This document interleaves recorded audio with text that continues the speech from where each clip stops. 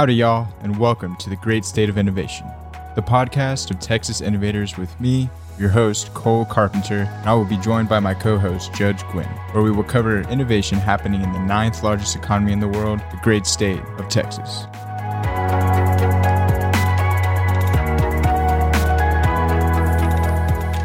Howdy, y'all. We're here today with another episode of the Great State of Innovation, the podcast of Texas innovators. It's me, your host, Cole Carpenter, and I'm joined by my co-host, Judge Gwynn. How's it going, Judge? What's up? What's new this week? Well, Cole, what's new this week is a new year. It's 2022. Really excited to be here with you for another year and for the second year of TXI. Yeah, it's very exciting. It kind of growing the platform, building the community, and exploring and seeing what the future holds for Texas innovation. It's definitely an exciting time, and hopefully, we can come into 2022 with new perspectives and new drive for the future. So really excited. And, we've been doing a lot of things and a lot of busy stuff going on. CES 2022, Judge, what's going on there? Yeah, so to start this new year, our team, Kylie Halsey, Jason Halsey, and our production team, 44 Productions, went out there to Las Vegas, went to CES 2022, the Consumer Electronics Show. And they went there with the goal of highlighting every Texan that hits that stage. And so far, if you've been keeping up with our content this week on the site, we're hitting that goal. We got a lot in the pipeline, and we got to speak to a lot of cool innovators out there in Vegas that brought that Texas feel with them to Sin City. So please stay tuned for all the coverage we have by hitting txinnovators.com. We have a cool interview with Justin Tupper, who is the Senior Vice President at NBC Sports and Golf Pass. So if you're a golf fanatic, like many of us are here in Texas, you should definitely check that out and educate yourself a little bit on the innovations and technology that are driving the future of the sport. Just may be that much easier to get out and play your favorite game as we head into 2022, thanks to Golf Pass. Some other coverage we had, our team got to be there for the unveiling of the Silverado EV, GM's first all-electric version of the famed Texas pickup. This is big for everybody. I mean, Texas, 1 in 5 trucks are purchased in Texas. We have a great story on the site now if you want to go hit it, look at latest news. But 1 in 5 trucks are purchased in Texas. The Chevy Silverado is the 4th most popular vehicle in the state of Texas. But the 2nd most popular vehicle in the state of Texas is the Ford F-150, which is interesting. So earlier this year in May, Ford announced the Lightning, which is their all-electric pickup. So this was GM's answer to Ford, hopefully breaking in that Silverado into that 2nd or top spot in Texas for vehicle choices. But CES was a really cool experience. We're going to have Jason on next week to kind of recap all the stuff they got to see out there, all the people they got to talk to in Vegas, and how much they grew the platform, because this week was massive for us for social media. Our site numbers were really big this week. So just want to say thank you to our audience for continuing to engage with our written content, video content, and of course our audio content here on the Great State of Innovation podcast. Got a great interview coming up for y'all next with TJ Falohun. If you're an avid reader of the site, you are probably already familiar with TJ and his platform Olera, which is setting out to revolutionize elder care. Cole and I had a great conversation with TJ, kind of spoke with him a little bit about how Olera came to be and some of his motivation for starting this platform, and why, as a 27-year-old biomedical engineer, he chooses to focus on end of life. And it was just really cool perspective with TJ. Cole, I feel like you got a lot out of that conversation as well, just speaking with him, kind of some of his philosophies on being mortal and some of the topics we dove into. Yeah, he's a really cool guy, and also, he's very successful as far as his education, the things that he's done, and I think y'all will get some cool insight into end of life care and what that means for us and what that means for the people in our families, as well as just the cool innovations happening in healthcare. And getting TJ's perspective and hearing about his story is cool in and of itself. Keeping up with him is definitely worth doing, as far as I see him as being a leader in Texas innovation, is like what he's doing, what his vision is, and also seems like a great guy, just genuine and genuinely cares about what he's doing, and is a very passionate entrepreneur. So we always love and bringing and highlighting those stories of innovation and creating a more intimate connection with those driving Texas innovation. And more on Olera, I think the platform, if you or anyone in your family or anyone in your community is experiencing or heading into the end of their life,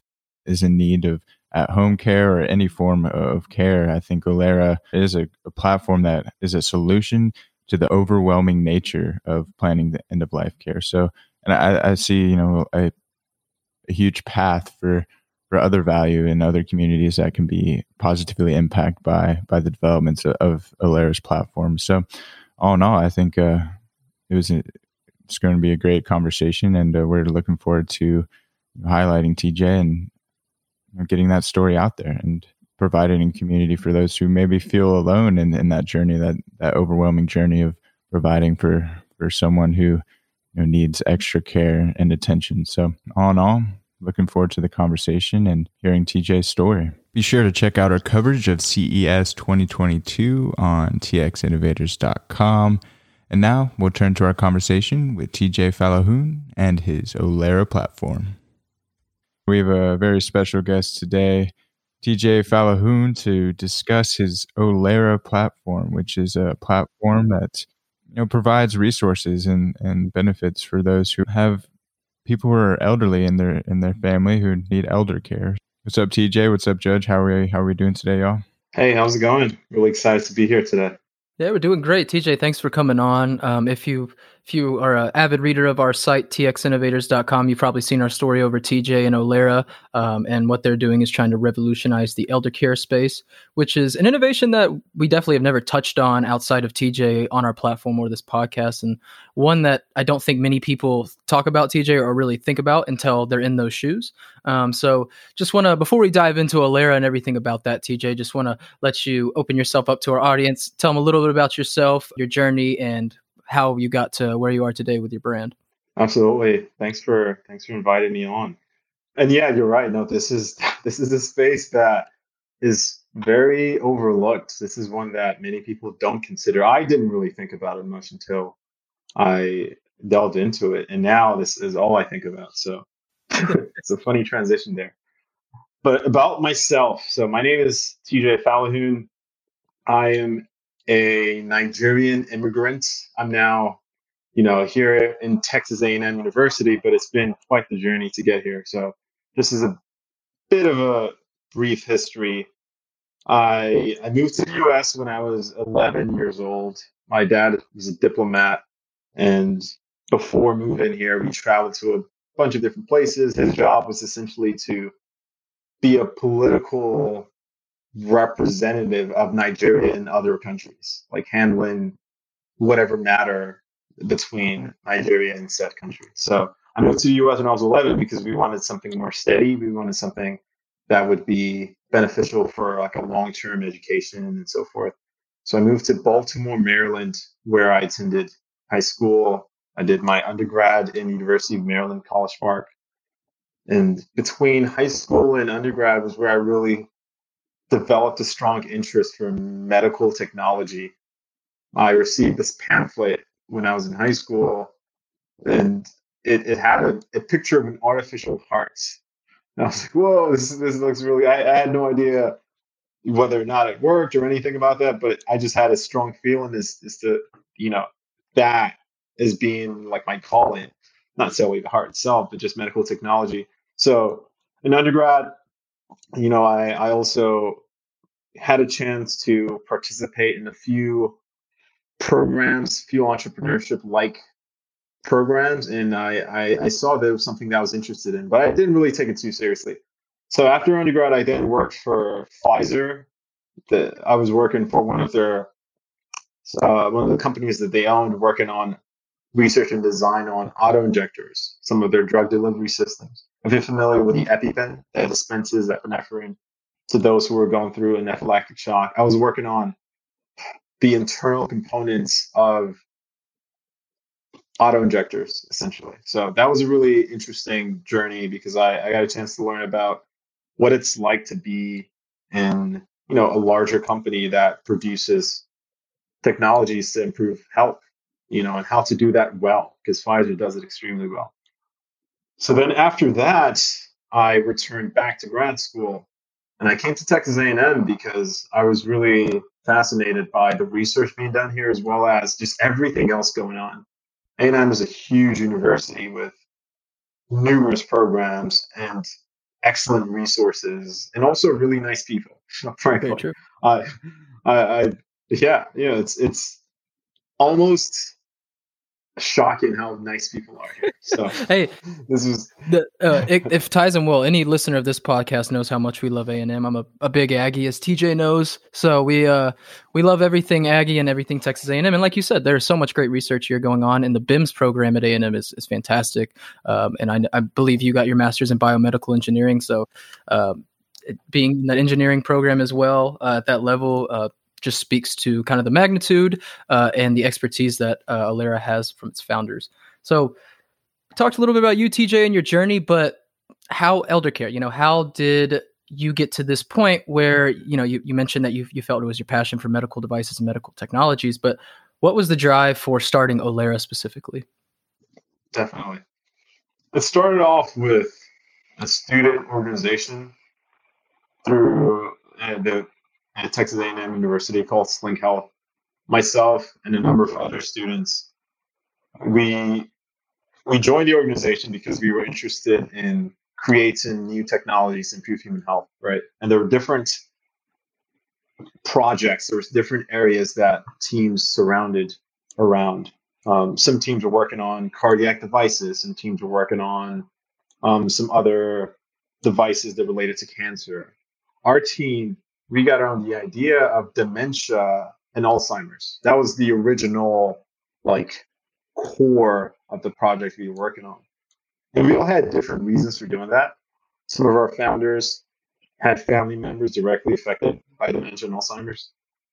Me, I read a book called Being Mortal that really um, it motivated me to look closely at the elder care space because I was scared by what laid ahead because the author really exposed some of the deficiencies of our current system. So immediately after reading that book, I got the sense that this is an area that is overlooked. So immediately that opportunity arose in Sling Health on campus. And my background with Reading Being Mortal, as well as some other family history events. We had some members of my family who are in this stage of life, and we have a lot of stress in thinking about what's best for them. So it was just an alignment of different variables that motivated me to join the team. So essentially, just to backtrack a little bit, at Texas A&M University, there's a student organization called Sling Health that brings together students in engineering, students in medicine, and students in business to solve medical problems, clinical problems, and create solutions that can translate to like real world products. And this was the organization that essentially started the core team. We had a very unique journey because some other founders, it's more so, maybe you had a roommate, maybe you just met someone at some other networking events. Ours was directly through a student org, but obviously we went past that. So I think that's a really unique trait of our team. And now, we continue to grow. We started there, but we've definitely added some other folks on. So it's been a really exciting path so far, and it's the the variety of variables that align to form our team is part of our founding story. And I really love how you touched on Sling there, TJ, because a lot of people don't know about those kind of programs that reside at A&M or UT or wherever you have it, that connect all of those bright minds in these STEM areas to one and provide an opportunity for you and your team, TJ, to literally develop a product and a brand while you're in school and kind of get the ball rolling while you're here with all the resources that A&M can provide. But as we're talking about Olera and how I got its start and your team, TJ, frame the problem for our audience. What is the typical scenario where a caregiver would utilize Olera? Absolutely. So when we have an elder loved one who is in a stage in life where they need professional care, say someone has dementia and Alzheimer's and they no longer are able to drive a car, or say someone suffers from a stroke and their ability to walk is now impaired, and they need someone to, help them out with daily activities. What usually happens is a family member has to step up, right? You might have an adult's child, say you have the daughter of that individual who likely has a full-time job, who probably also has their own family. They now have another job, essentially, which is to take care of these this elder loved one. And that's difficult because the current landscape puts the burden on the individual. There isn't like a straightforward path to do this. There are different industries within elder care, right? Like if you want to understand what the plan is, you might talk to a discharge planner at the hospital, or you might talk to a case manager, right? If you want to understand who is like which type of facility they need, if you want to figure out if you're in if you want to figure out like what type of nursing home or what type of assisted living facility, you have to call different assisted living facilities to compare your different options, and they're all trying to sell you on their product, so you don't know how to compare A to B. You don't know whether or not to believe the statistics or whatever features they're selling you on. If you want to figure out like which insurance is best for your situation and whether or not it's available, what care is available is affordable to you, you then have to call another professional. In this case, you might call a Medicaid expert.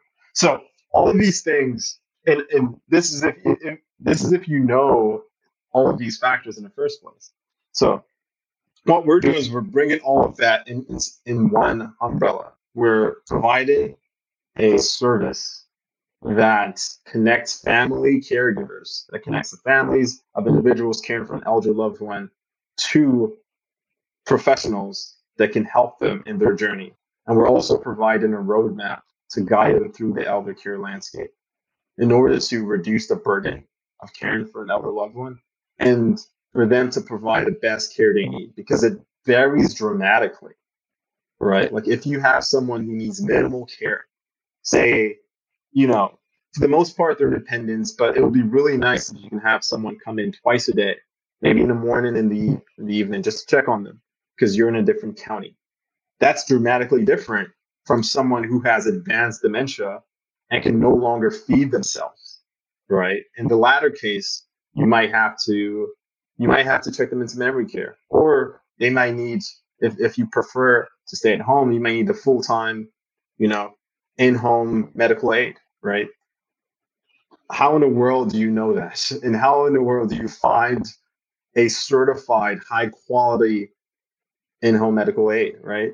These are very difficult challenges. Also, there's a lot of guilt that people feel in this situation, right? So they take on way more than they should in many cases. And many family caregivers don't even know who to reach out to. So what we're doing is we're simplifying the logistics, but we also hope to add a degree of transparency to an otherwise opaque industry. So I hope that clarifies. It's somewhat long. No, yeah, I think that sets it up perfectly, TJ. We talked about you wouldn't really think of this till you're in those shoes, or if you say your mother comes down with dementia and now you're her primary caregiver, but you have no experience in the medical field, like you're explaining. Where do you go? How do you even know what to Google to get to the right place? So, it must be nice for caregivers once Olera is fully up and operational. You can just go in there and you can type in whatever you may need for your loved one and get real time, accurate, and most times I assume the most affordable results possible. And so, we definitely want to match people to the services that falls within what they can afford. And this is actually one of the biggest pain points because of our health insurance situation in the U.S. is a mess, to be honest. It's difficult to wrap your head around. Even if you're knowledgeable in this area, you still get overwhelmed by the options. So helping people to know, what's most relevant and things to consider for people in their insurance situation or not lack of insurance situation is a tremendous value.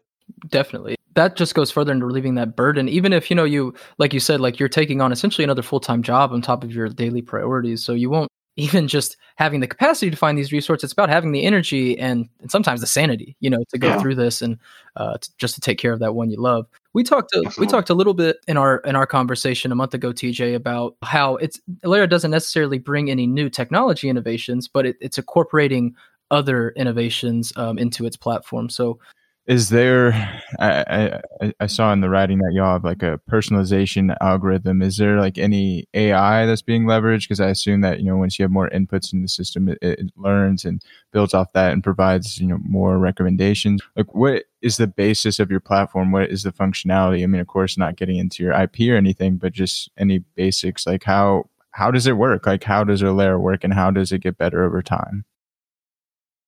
Right. That's an excellent question. This is one of those topics that I had no idea the level of complexity involved until, you start doing it. And the problems are all really framed by, the solutions are all framed by the problem that we have to solve. So in the first place, you have this massive ecosystem of providers, right? And we have, everything from transportation services to nursing homes to assisted living to memory care to independent living. There's all types of elder care services, some of which have different levels of information out there. So we have to figure out a way to standardize all of this information, and then we have to figure out a way to feed each piece of information to the right caregiver profile. And then we also have to create these profiles through a set level of personalization questions. And then we also have to present the information in a way that isn't too overwhelming, right? So we have to think about like trickling out information slowly over time, right? And then we also have to make sure that we provide the top kind. So within one domain of provider, we have to rank them and give you like the top rank in like reverse priority order, right? Like say there are 10 in-home care aides in your area and that's what you're looking for. How do we pick A versus B, right? There are different metrics we can use. Medicaid has different star ratings, right? And there are also different APIs, application program interfaces that we can pull from. So I'm saying all of this to say, just to like give you a flavor of the different challenges that we're doing. But our biggest obstacle we have to overcome is making sure like the core functionality of our platform works beautifully, right? And that core functionality is you go on, you put in your information, and we give you the right recommendations. And what that practically means is we ask a key set of personalization questions, right? And we also give you the option to skip that process so you can maybe see a non-personalized recommendations for those who just want to delve in. But the core, we ask a key set of questions, and then we use those questions to form a profile. And that profile, we then are able to tie into a massive database of like hundreds of thousands of providers, and provide you, a list of the best matches. That's like the core of what we do. So for that, we have a great team that works on some of the back end in everything from setting up our database to making sure that we update that over time to keeping it secure, making sure it's encrypted both at rest and in transit. And then we also have people working on the design. Design is critical here, right? We obsess over like the smallest things, like the shades of teal, right? And like, does this box have a drop shadow? Does this not? Is the font friendly? I never really thought about how friendly a font is, but it's really important because Ultimately, we don't want to provide just like a long list of things for people to read that's going to scare people off, right? So we have a video library that we're building out. So, we have the back end, we have the front end, we have the design. We also have individuals working on the UX experience, right? So thinking about when someone comes on the service, what are they looking for, and what are the likely actions that they're going to do when they look at the web page, and when they visit next time, they already have a set of things that they know. So maybe they want to go straight to a certain aspect of the platform, making sure that's super easy, right? So those are some of the challenges that we've been thinking about, and those are some of the strategies that we're currently experimenting with. What's really cool is we're building this with caregivers, not just doing it in isolation and then releasing it. And we built this into our SBIR journey. SBIR is the grants that we received, and I'm sure we'll talk about that in a bit. But we are doing this process where we build, we test, we build, we test, we build, and we test, right? And we're working with a group of 25 family caregivers, and we build something really fast, and we show them, we get their input, and based on their input, we iterate, and then we show it to them in the group of 25, and we iterate. And then on that process, when we finish like a long set of experiments, we then release it to still a limited audience, but a bigger limited audience. Then, we plan to do a full release by close to the end of the year. So that limited audience release, we plan to do that, mid-summer. And now until midsummer, we're doing those build and test cycles. So that goes along with, one of my other questions I was going to ask is like, what's the path to growing the platform? And it seems like, iteration after iteration and just having split testing and various things like that, just having inputs from the community, like you said, those 25 caregivers. And so like what overall, like, is that the path y'all are sticking to, is just iterating it and iterating, or do y'all have kind of a roadmap to where y'all want to get once you get this kind of the foundation of the platform set up? Is there are you going to be serving other communities outside of like end of life care, such as like intellectually and physically disabled communities, or what does that look like? What does that process look like for you? Right. Building our relationships and expanding our audience is definitely something that will be of a high degree of focus over the next year or so. And we're currently doing that by not only working with the group that we're currently working with the building and testing, but we're building out educational materials on our website, and also emphasizing topics that are commonly not discussed, right? Like what happens when you can't afford an elder law attorney, but you need to consider a will or an estate management plan, right? They always say talk to an attorney. That's definitely good advice. You should do that. But what do you do when you can't afford one? Because they do cost like hundreds per hour. Those are the topics that people just like skirt around.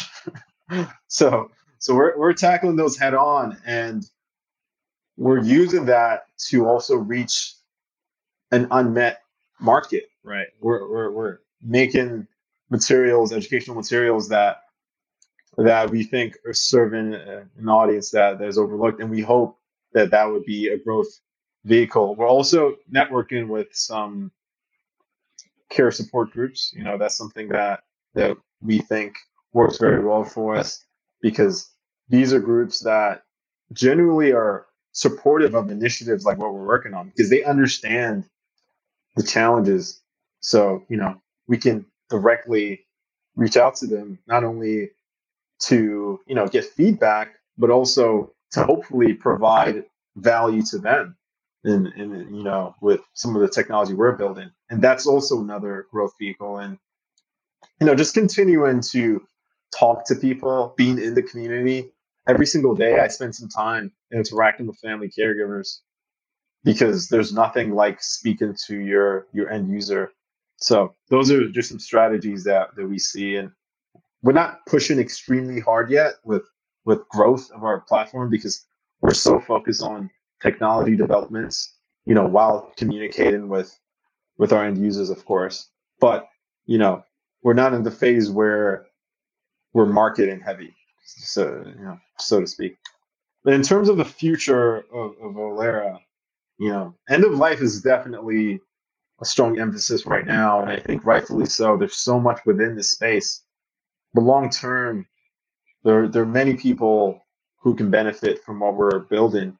The engine which we eventually will have is one that can take in set of information, like pieces of information, and spit out recommendations that are best for you, that are relating to the field of care, right? And that has very powerful applications outside of this. So, we're really excited for what the potential is there. But as of now, we haven't delved into that because we don't want to lose focus on what is directly ahead of us, which is the elder care industry.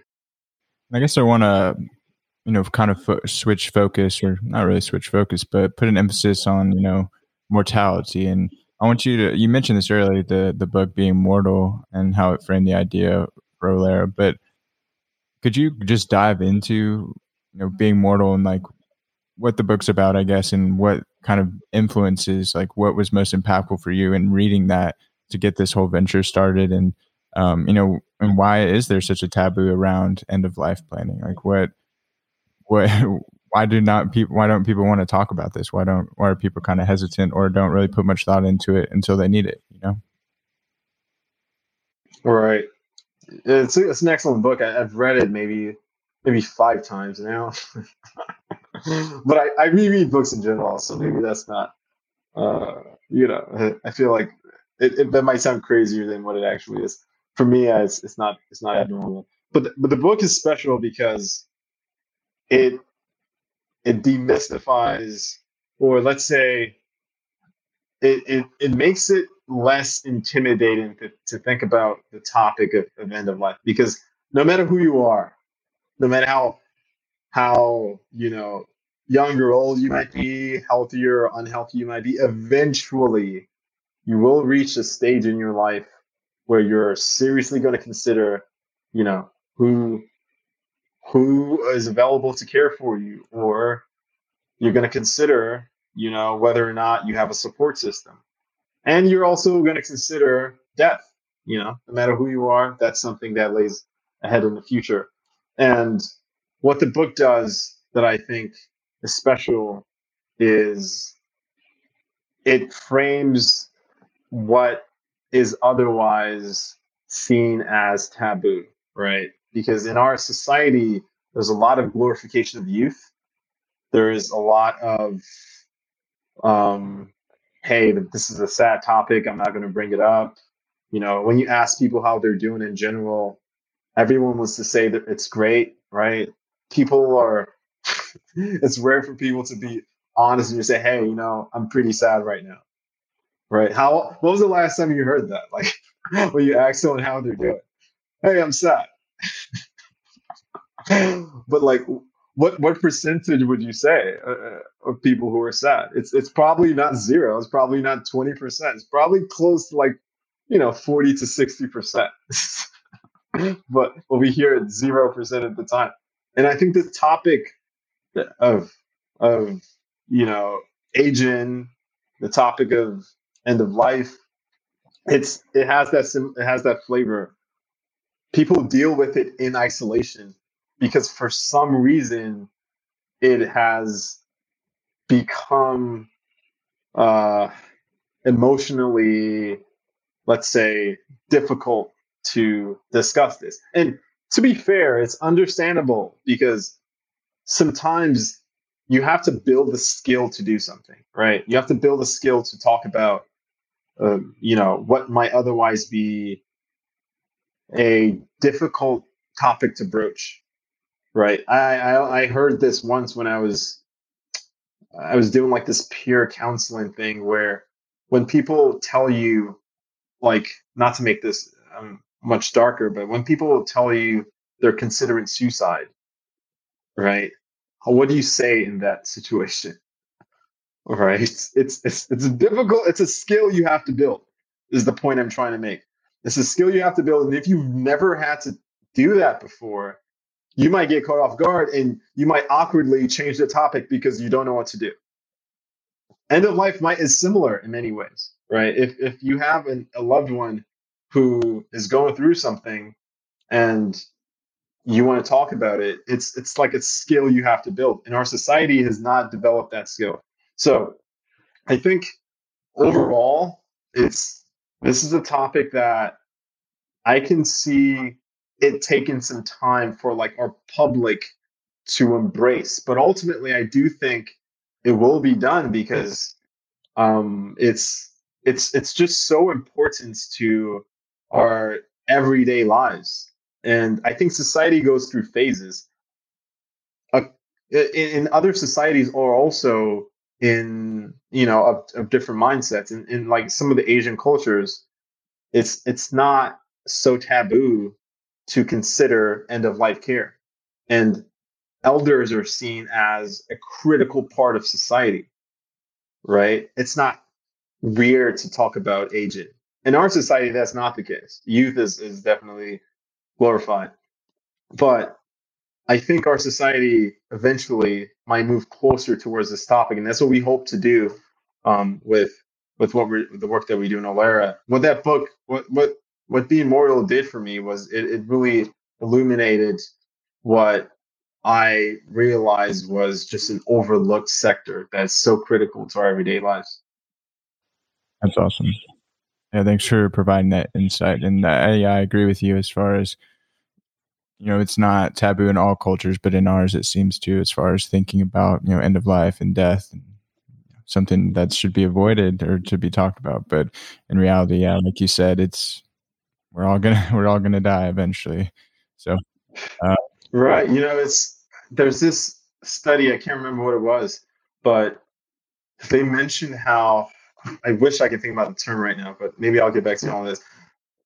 There's this thing where if you ask someone their age, right, they give you a number, and sometimes it's above or below the real age. In recent years, maybe the past like decade and a half, the average age that someone says they are when you ask them is lower than their actual age, right? I can't remember when it was, but way back, that was the opposite was true. People would say they're actually older because it was cooler to be older, right? Well, and that goes to show that there's a certain mental shift that's going on. And, the conversation has shifted over time. So there's both the different societies, and then there's the time over there's a time induced change in one society.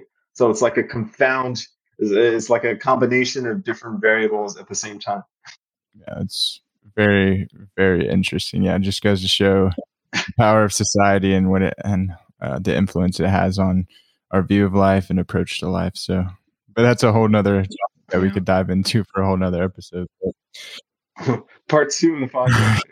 Exactly. Well, kind of switching gears. Earlier, you mentioned the SBIR, the Small Business Innovation Research, and the grant that you received. And grant writing and applying for grants is such a big thing, especially for startups or nonprofits. And it's an interesting world. I mean, people, their full-time job is being a grant writer. So we wanted to dive in, like, what did that process look like, and what kind of value does the grant provide for the platform? What kind of timeline or process applying for that grant take, and what value it provides?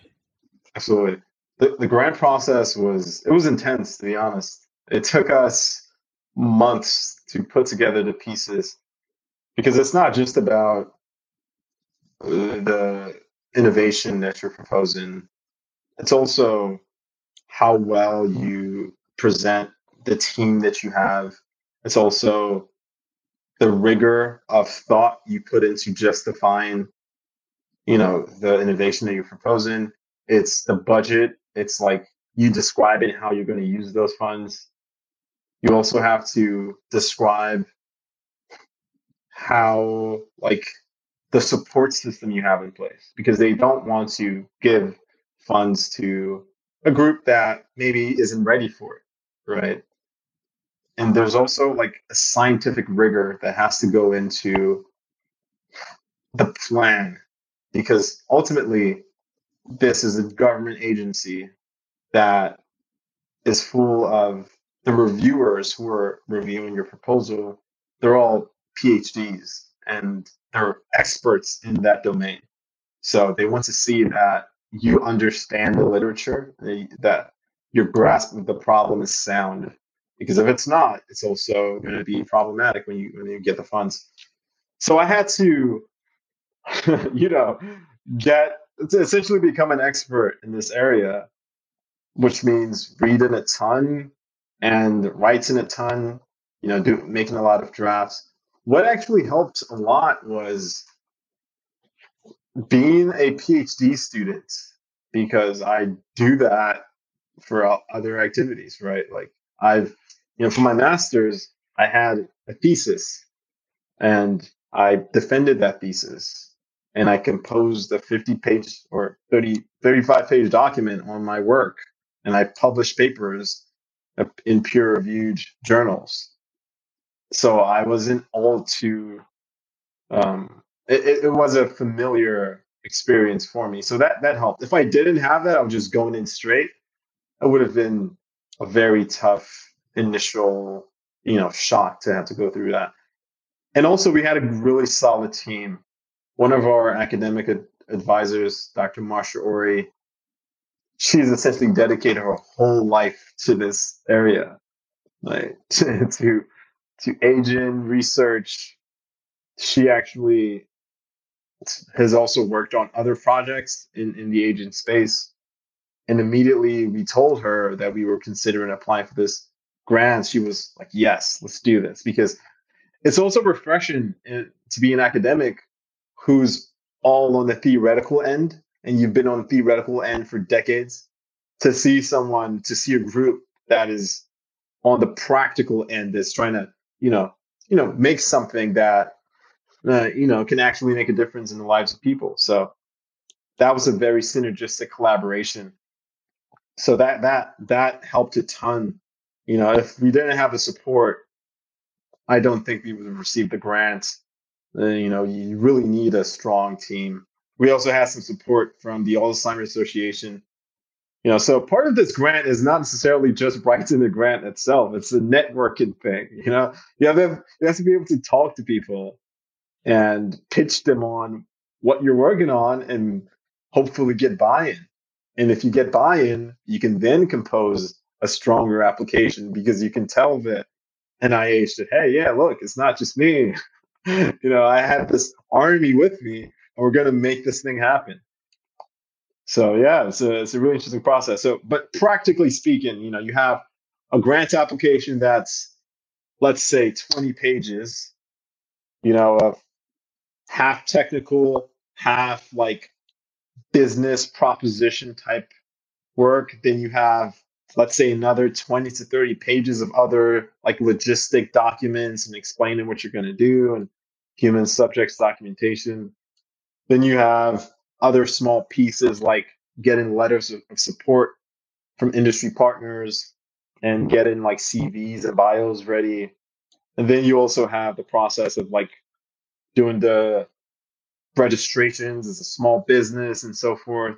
So it's an ordeal, but it's definitely worth it, because as a small business, a support system, or a financial booster like a grant from the government, is the difference between viability in the early stages and death, honestly, because you're constantly staring at a finite runway as a startup in terms of the resources that you have. So having this is invaluable in crossing that gap that you initially have. And other things that the grant does in terms of what it provides is the validation in the early stages from a group that deeply understands the problem, and there are some secondary resources that they provide to support grant recipients because they ultimately want to see that taxpayer dollars are going to somewhere that's ultimately going to translate to something positive. They want to see us grow and hire people and contribute to the American society and become an entity that pays it forward, right? Both in our product and both in our business operations. So with that, they connect us to secondary resources that are not just about our product, but are also about some of these other elements that will make us successful as a business. So the support from the grant is incredibly valuable, and I encourage all other small businesses or anyone else who's thinking about entrepreneurship to maybe look at possible SBIR grants that are related to the domain that you're in, because it can make such a big difference. For sure. Yeah. I mean, yeah, it seems like in order to get that done, you can't do it alone. You have to have a lot of people behind you and a big community to kind of push that forward. So, but how do you, as far as Olera is concerned, how, like, do you all have a set of priorities as far as deploying that grant money? Like what kind of areas of focus are y'all putting that towards? And I guess, yeah, as far as rolling out the platform, where do you see the priorities as far as that funding? The key thing for us, number one thing, is definitely the technology. So we have a number of experts, a lot of number of software developers that we're working with, some designers, some user experience experts that we're also working with, and their payrolls is is is is number one right now, to be honest, and rightfully so. But we also have a high degree of focus on making sure we are providing correct and vetted information. So we're working with people who are also subject matter experts in the field of elder care, aging, dementia, people who have spent decades working as social workers, people who have been caregivers themselves, reviewing everything that we do.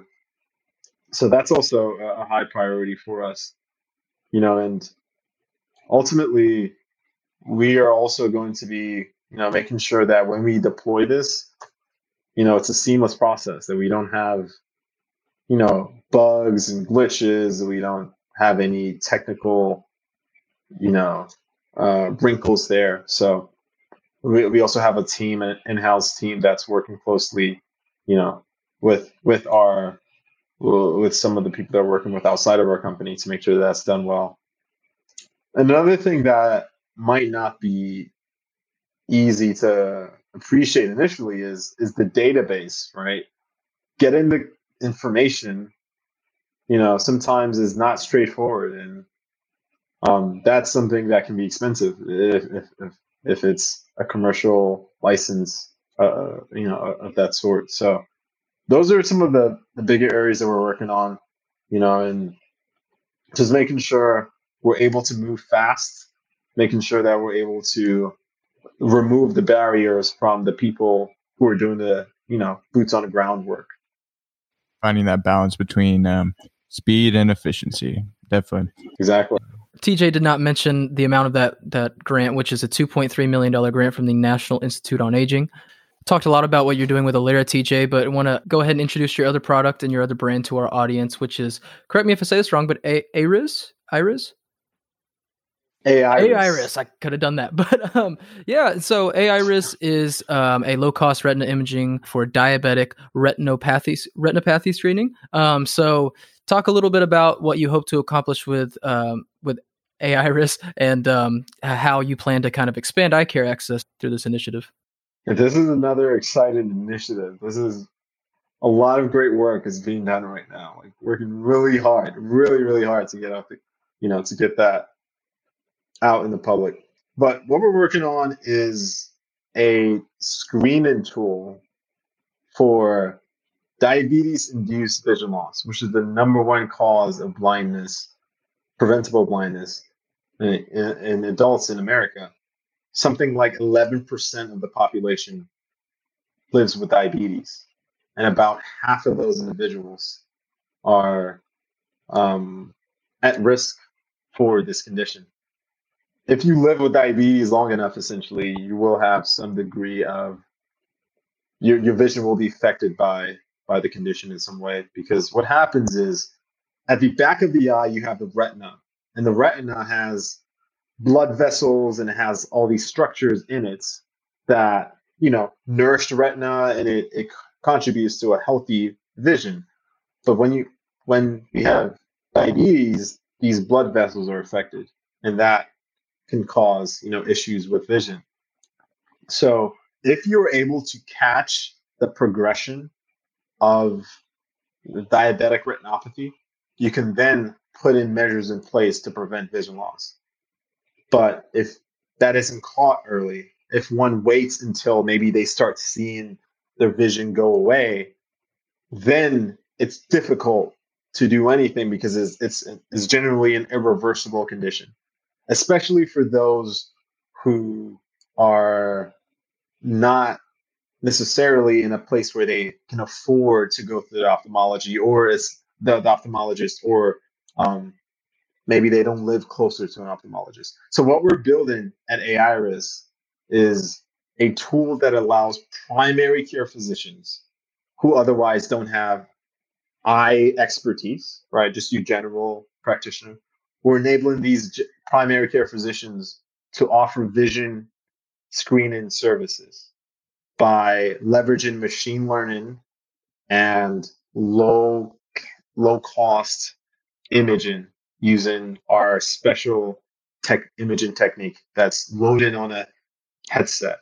So the system has a software component and has a hardware component, and enables non-experts to now offer eye screening services. And it applies to the massive percentage of people with diabetes who normally don't get their eyes checked. Interesting. So is it more like a software that they, like you said, it can be for any practitioner. So is it something that they kind of utilize like Olera, or is it something they kind of purchase and they like a physical product and it uses it to screen, or how exactly does it work? Yeah. So this is a device, but it's a device that works with the software as well. Gotcha. Right. So it's a software hardware hybrid, and they're both equally as important, because if you capture the image and you can't interpret it, then it really is of no use. But at the same time, if you just have the software and you can't capture the image, then it's difficult to do anything with it. And to get a sense about like why this is so pivotal, in the current standard of care, you have these tabletop imaging systems that are used by eye care specialists, like ophthalmologists and optometrists. And you go there, you push your head, right, and they visualize your back of your eye. This is generally, they use either these machines called slit lamps, or they use OCT machines, or they use laser scanning machines. But either way, they're these tabletop machines. They're incredibly expensive, and they generally require an expert to operate. What we're doing is we're offering that same functionality in a much more compact device that doesn't require an expert. So we're especially targeted in the screening for these diseases, so that if you flag as positive, we can then recommend that you take the next steps and so forth. So I think understanding what exists before our technology is important in understanding its importance. But yes, it is a hardware device that has a software component that leverages deep learning in order to classify the images, or just, let's say, label it as diabetic retinopathy or not diabetic retinopathy. Interesting. And I know that's with Olera, that's just an issue that unless you're, like you said, you have diabetes or you're directly affected, it's just one you don't think about. Sadly enough, like you're saying, it's one of those that you don't know most times until it's too late. So want to shout out TJ and his team for really ushering in like kind of the next era of medical innovations, especially happening on such a wide scale from Texas A&M. So it's fantastic to be able to speak with you, TJ, and learn a little bit about you and your team and how y'all are driving innovation in the medical care space. If you're interested in learning more about TJ and his initiative with Olera, you can head on over to txinnovators.com. You can type in Olera. That'll be OLERA in that search bar, and you can read everything you'd like to know about TJ and his brand. I'd like to thank you again for joining us today, TJ, and stay tuned because it's not the last time you will see Mr. Falohun on Texas Innovators.